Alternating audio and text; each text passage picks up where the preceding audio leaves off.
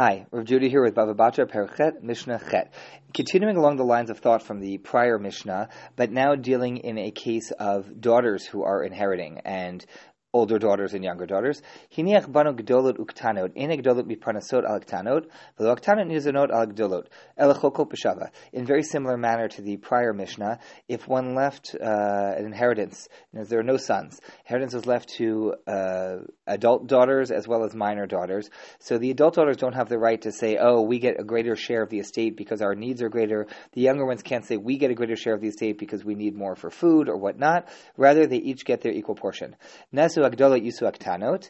If the older daughters, after the death of the father, they quickly got married in between the time of the death of the father and the division of the estate, and the weddings were paid for out of the estate itself, then the minor daughters have the same right to equal payment or communal payment out of the estate for their weddings, but only, again, like in the last Mishnah, only if the weddings took place for the older daughters after the father died and before the estate was divided up. But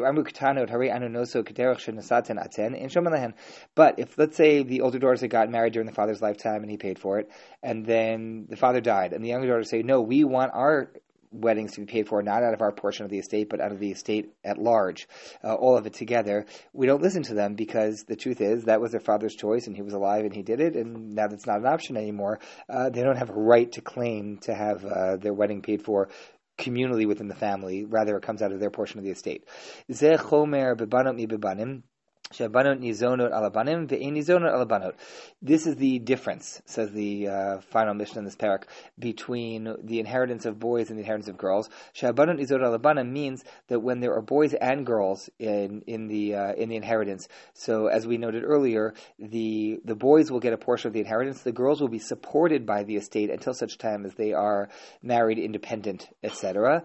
And so the girls will be supported by the estate, even though they won't inherit from it. But that doesn't happen when it's only daughters. Let's say a man leaves behind 3, 4, or 5 daughters.